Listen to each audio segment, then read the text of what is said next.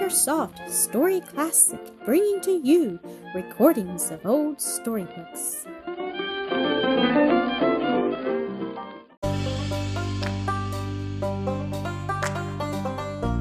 Sir Gibbie, Episode 9. Adrift.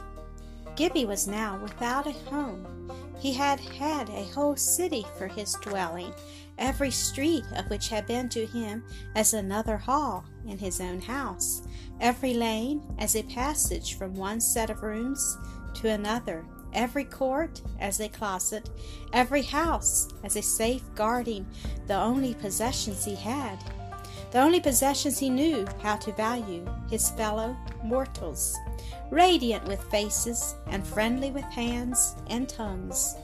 Great as was his delight in freedom, a delight he reveled in from morning to night, and sometimes from night to morning, he had never had a notion of it that reached beyond the city.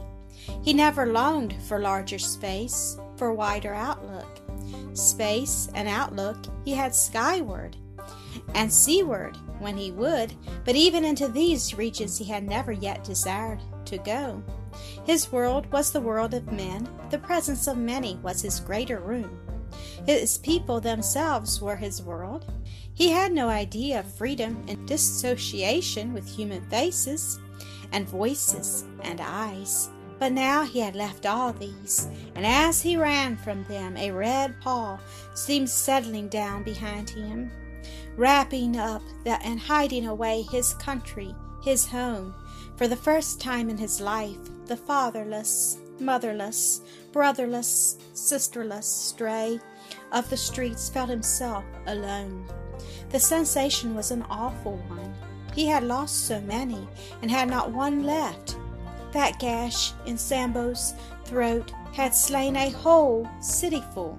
His loneliness grew upon him, until again he darted aside from the road into the bush, this time to hide from the spectre of the desert. Deprived of human countenances, the face of creation was a mask without eyes, and liberty a mere negation.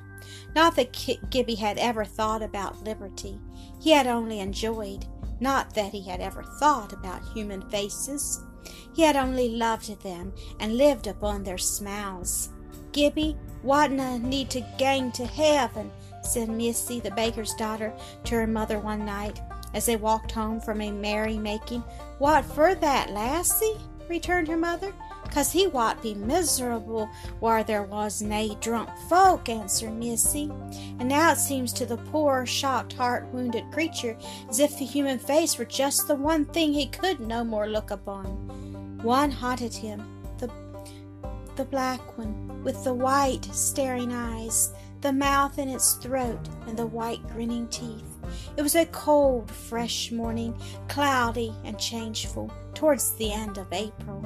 It had rained and would rain again. It might snow. Heavy, undefined clouds with saffron breaks and borders hung about the east. But what was going to happen there? At least he did not think. He did not know east from west, and I doubt whether, although he had often seen the sun set, he had ever seen it rise. Yet even to him, city creature as he was, it was plain something was going to happen there. And happen it did presently, and that with a splendor that for a moment blinded Gibbie. For just at the horizon there was a long, horizontal slip of blue sky, and through that crack the topmost arc of the rising sun shot suddenly 1,000 arrows of radiance into the brain of the boy. But the too much light scorched there a blackness instantly. And to the soul of Gibbie it was the blackness of the room from which he had fled, and upon it out came the white eyeballs and the brilliant teeth of his dead Sambo, and the red burst from his throat that answered the knife of the Malay. He shrieked and struck with his hands against the sun from which came the terrible vision. One result of the overflow of his love was that he had never yet known fear for himself. His sweet, confident face, innocent eyes, and caressing ways had almost always drawn a response more or less in kind, and that certain some should not repel him was a fuller response from them than gifts from others. Except now and then, rarely a street boy a little bigger than himself, no one had ever hurt him, and the hurt upon these occasions had not gone very deep, for the child was brave and hardy. So now it was not fear, but the loss of old confidence, a sickness coming over the heart and brain of his love that unnerved him. It was not the horrid cruelty to his friend, and his own grievous loss thereby, but the recoil of his loving endeavor, that jarring him out of every groove of thought, every socket of habit, every joint of action, cast him from the city, and made of him a wanderer indeed, not a wanderer in a strange country, but a wanderer in a strange world. To no traveler could one land well be so different from another. As to Gibbie, the country was from the town. He had seen bushes and trees before, but only over garden walls or in one or two of the churchyards. He had looked from the quay across to the bare shore on the other side, with its sandy hills and its tall lighthouse on the top of the great rocks that bordered the sea. But so looking, he had beheld space as one looking from this world into the face of the moon, as a child looks upon vastness and possible dangers from his nurse's arms, where it cannot come near him. For houses backed the quay all along, the city was behind him, and spread forth her protecting arms. He had once or twice run out along the pier, which shot far into the immensity of the sea, like a causeway to another world, a stormy thread of granite, beaten upon both sides by the waves of the German Ocean. But it was with the sea, and not the country, he then made the small acquaintance, and that not without terror. The sea was as different from the city as the air, into which he had looked up at night, too different to compare against it and feel the contrast. On neither could he set foot, and neither could he be required to live and act, as now in this waste of unutterable and pervious extent. Its own horror drove the vision away, and Gibbie saw the world again, saw but did not love it. The sun seemed but to have looked up to mock him and go down again, for it had crossed the crack and was behind a thick mass of cloud. A cold, damp wind, spotted with sparkles of rain, blew fitfully from the east. The low bushes among which he sat sent forth a chill sighing all about him as they sifted the wind into sound. The smell of the damp earth was strange to him. He did not know the freshness, the new birth of which it breathed. Below him the gloomy river, here deep, smooth, moody, sullen, there puckered with the gray ripples of a shadow laughter, under the cold breeze went flowing heedless to the city. There only was, or had been, friendliness, comfort, home. This was emptiness, the abode of things, not beings. Yet never once did Gibbie think of returning to the city. He rose and wandered up the wide road, along the river bank, farther and farther from it. His only guide, the words of his father, up Darside, his sole comfort, the feeling of having once more to do with his father, so long departed, some relation still with the paradise of his old world. Along cultivated fields and copses on the one side, and on the other a steep descent to the river, covered here and there with trees, but mostly with rough grass and bushes and stones. He followed the King's Highway. There were buttercups and plenty of daisies within his sight, primroses too, on the slope beneath, but he did not know flowers, and his was not now the mood for discovering what they were. The exercise revived him, and he began to be hungry. But how could there be anything to eat in the desert, inhospitable succession of trees and fields and hedges, through which the road wound endlessly along, like a dead street, having neither houses nor paving stones? Hunger, however, was to be then to one accustomed to regular meals, and he was in no anxiety about either when or what he should eat. The morning advanced, and by he began to meet a fellow creature now and then upon the road. But at sight of everyone, a feeling rose in him such as he had never had towards human being before. They seemed somehow of a different kind from those in the town, and they did not look friendly as they had passed. He did not know that he presented to them a very different countenance from that which his fellow citizens had always seen him wear, for the mingled and conflicting emotions had sent out upon it an expression which, accompanied by the misery of his garments, might well to the superficial or inexperienced observer convey the idea that he was a fugitive and guilty. He was so uncomfortable at length from the way the people he met scrutinized him that, when he saw anyone coming, he would instantly turn aside and take the covert of thicket or hedge or stone wall until the bearer of eyes had passed. His accustomed trot, which he kept up for several hours, made him look the more suspicious, but his feet, hardened from very infancy as they were, soon found the difference between the smooth flags and the sharp stones of the road, and before noon he was walking at quite a sober, although still active pace. Doubtless it slackened the sooner that he knew no goal, no end to his wandering. Up Dara side was the one vague notion he had of his calling, his destiny, and with his short, quick step his progress was considerable. He passed house after house, farm after farm, but never in the way of asking for anything, though as little in the way of refusing. He went nearer none of them than the road led him. Besides, the houses were very unlike those in the city, and not at all attractive to him. He came at length to a field, sloping to the road, which was covered with leaves like some he had often seen in the market.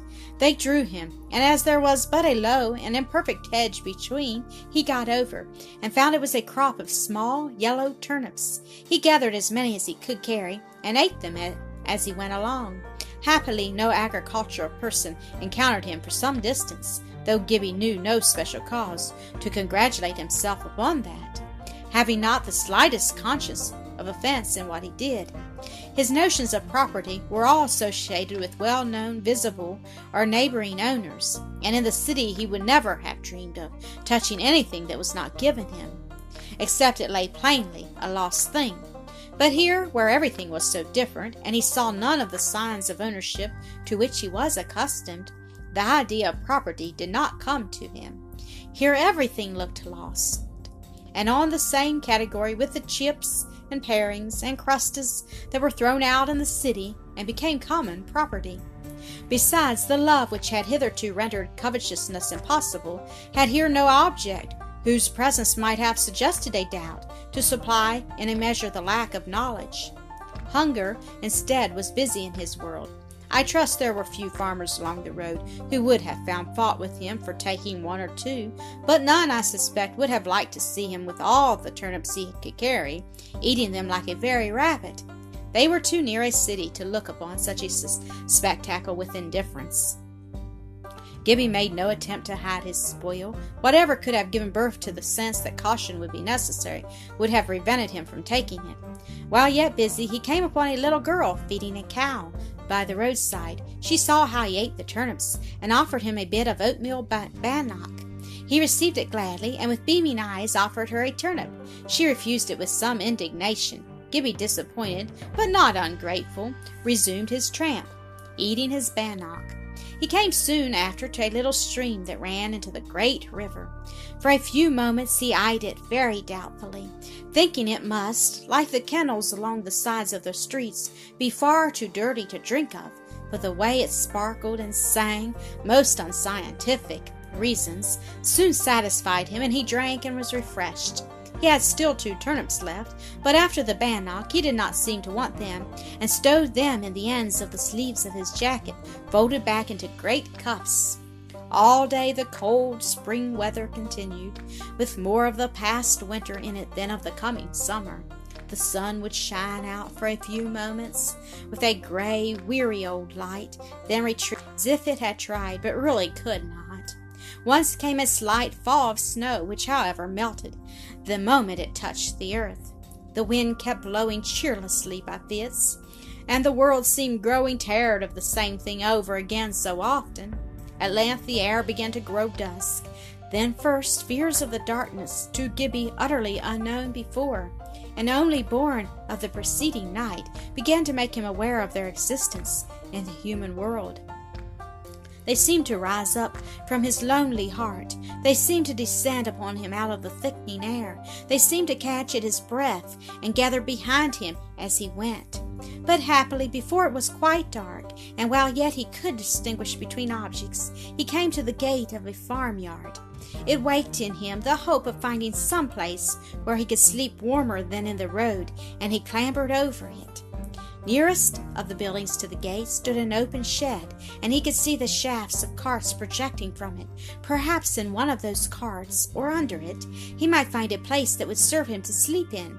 He did not yet know what faculties for repose the country affords. But just as he entered the shed, he spied at the farther corner of it, outside a wooden structure like a small house, and through the arched door of it saw the floor covered with nice-looking straw. He suspected it to be a dog's kennel, and presently the chain lying beside it with a collar at the end satisfied him it was. The dog was absent, and it looked altogether enticing. He crept in, got under as much of the straw as he could heap over him, and fell fast asleep. In a few minutes, as it seemed to him, he was roused by the great voice of a dog in conversation with a boy. The boy seemed, by the sound of the chain, to be fastening the collar on the dog's neck, and presently left him. The dog, which had been on the rampage the whole afternoon, immediately turned to creep in and rest till supper time, presenting to Gibbie, who had drawn himself up at the back of the kennel, the intelligent countenance of a large Newfoundland. Now Gibbie had been honored with the acquaintance of many dogs, and the friendship of most of them. Even among dogs, however, there are ungracious individuals, and Gibbie had once or twice been bitten by a dog. Hence, with the sight of the owner of the dwelling, it dawned upon him that he must be startled to find a stranger in his house, and might, regarding him as an intruder rather than a guest, worry him before he had time to explain himself. He darted forward, therefore, to get out, but had scarcely reached the door when the dog put in his nose, ready to follow with all he was and had. Gibbie thereupon began a loud barking, as much as to say, "Here I am, please do nothing without reflection." The dog started back in extreme astonishment, his ears erect, and a keen look of question on his sagacious visage. What strange animal, speaking like and yet so unlike an orthodox dog, could have got into his fair chamber? Gibbie, amused at the dog's fright, and assured by his looks that he was both a good-natured and reasonable animal, burst into a fit of merry laughter, as loud as his previous barking, and a good deal more musical. The dog evidently liked it better, and took it as a challenge to play. After a series of sharp bursts of barking, his eyes flashing straight in at the door, and his ears lifting up like two plums on the top of them, he darted into the kennel and began poking his nose into his visitor. Gibbie fell to patting and kissing and hugging, glad of any companion that belonged to the region of the light, and they were friends at once. Mankind had disappointed him, but here was a dog. Gibbie was not the one to refuse mercies which yet he would not have been content to pray for. Both were tired, however, for both had been active that day, and a few minutes of mingled wrestling and endearment, to which, perhaps, the narrowness of their playground gave a speedier conclusion, contented both, after which they lay side by side in peace. Gibbie with his head on the dog's back, and the dog every now and then turning his head over his shoulder to lick Gibbie's face. Again he was waked by approaching steps, and the same moment the dog darted from under him, and with much rattle, out of the kennel, in front of which he stood and whined, expectant.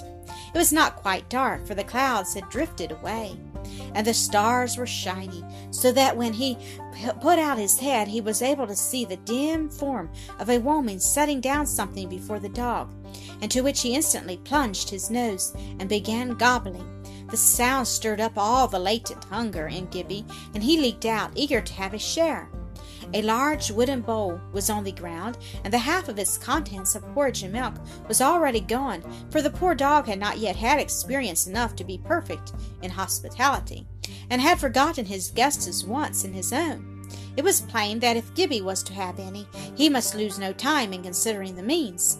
Had he had a long nose and mouth all in one like him, he would have plunged them in beside the dogs, but the flatness of his mouth, causing the necessity, in the case of such an attempt, of bringing the whole of his face into contact with the food, there was not room in the dish for the two to feed together after the same fashion, so that he was driven to the sole other possible expedient, that of making a spoon of his hand. The dog neither growled nor pushed away the spoon, but instantly began to gobble twice as fast as before, and presently was licking the bottom of the dish. Gibbie's hand therefore made but few journeys to his mouth, but what it carried him was good food, better than any he had had that day. When all was gone, he crept again into the kennel. The dog followed, and soon they were both fast asleep. Gibbie woke at sunrise and went out. His host came after him, and stood wagging his tail and looking wistfully up in his face. Gibbie understood him, and as the sole return he could make for his hospitality, undid his collar. Instantly he rushed off, his back going like a serpent, cleared the gate at a bound, and scaring madly across the field, vanished from his sight. Whereupon Gibbie too set out to continue his journey up Dara side. This day was warmer. The spring had come a step nearer. The dog had been a comforter to him, and the horror had begun to assuage. He began to grow aware of the things about him, and to open his eyes to them. Once he saw a primrose in a little dale, and left the road to look at it. But as he went, he set his foot in the water of a chalybeate spring, which was trickling through the grass, and dyeing the ground red about it. Filled with horror he fled, and for some time dared never go near a primrose. And still upon his right hand was the great river, flowing down towards the home he had left, now through low meadows, now through up-shouldered fields of wheat and oats, now through rocky heights covered with the graceful silver-barked birch, the mountain ash, and the fir. Every time Gibbie, having lost sight of it by some turn of the road or some interposing eminence, caught its gleam afresh. His first feeling was that it was hurrying to the city where the dead man lay, to tell where Gibbie was. Why he, who had from infancy done just as he pleased, should now have begun to dread interference with his liberty, he could not himself have told. Perhaps the fear was but the shadow of a new-born aversion to the place where he had seen those best loved countenances change so suddenly and terribly, cease to smile, but not cease to stare. That second day he fared better too than the first, for he came on a family of mongrel gypsies, who fed him well out of their kettle, and taken with his looks, thought he to keep him for begging purposes. But now that Gibbie's confidence in human nature had been so rudely shaken, he had already begun with the analysis unconscious to read the human countenance, questioning it, and he thought he saw something that would hurt in the eyes of two of the men and one of the women. Therefore, in the middle of the night, he slipped silently out of the tent of rags in which he had lain down with the gypsy children, and ere the mothers woke was a mile up the river. But I must not attempt the detail of this part of his journey.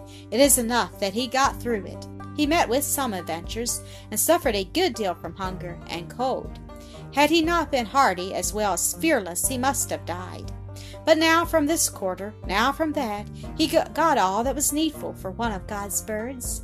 Once he found in a hedge the nest of an errant and secretive hen, and recognizing the eggs as food authorized by the shop windows and market of the city, soon qualified himself to have an opinion of their worth.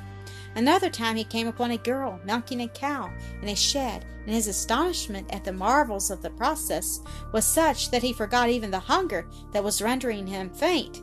He had often seen cows in the city, but had never suspected what they were capable of. When the girl caught sight of him, staring with open mouth, she was taken with such a fit of laughter that the cow, which was ill-tempered, kicked out, and overturned the pail. Now, because of her troublesomeness, this cow was not milked beside the rest, and the shed where she stood was used for farm implements only. The floor of it was the earth beaten hard and worn into hollows. When the milk settled into one of these, Gibbie saw that it was lost to the girl, and found to him, undeterred by the astounding nature of the spring from which he had just seen it flow, he threw himself down and drank like a calf. Her laughter ended. The girl was troubled. She would be scolded for her clumsiness in allowing Hockey to kick over the pail, but the eagerness of the boy after the milk troubled her more. She told him to wait, and running to the house, returned with 2 large pieces of oat cake, which she gave him. Thus, one way and another, food came to Gibbie. Drink was to be had in almost any hollow. Sleep was scattered everywhere over the world. For warmth, only motion and a seasoned skin were necessary. The latter Gibbie had. The former, already a habit learned in the streets, had now become almost a passion. Thank you for listening to another episode of AcreSoft Story Classic.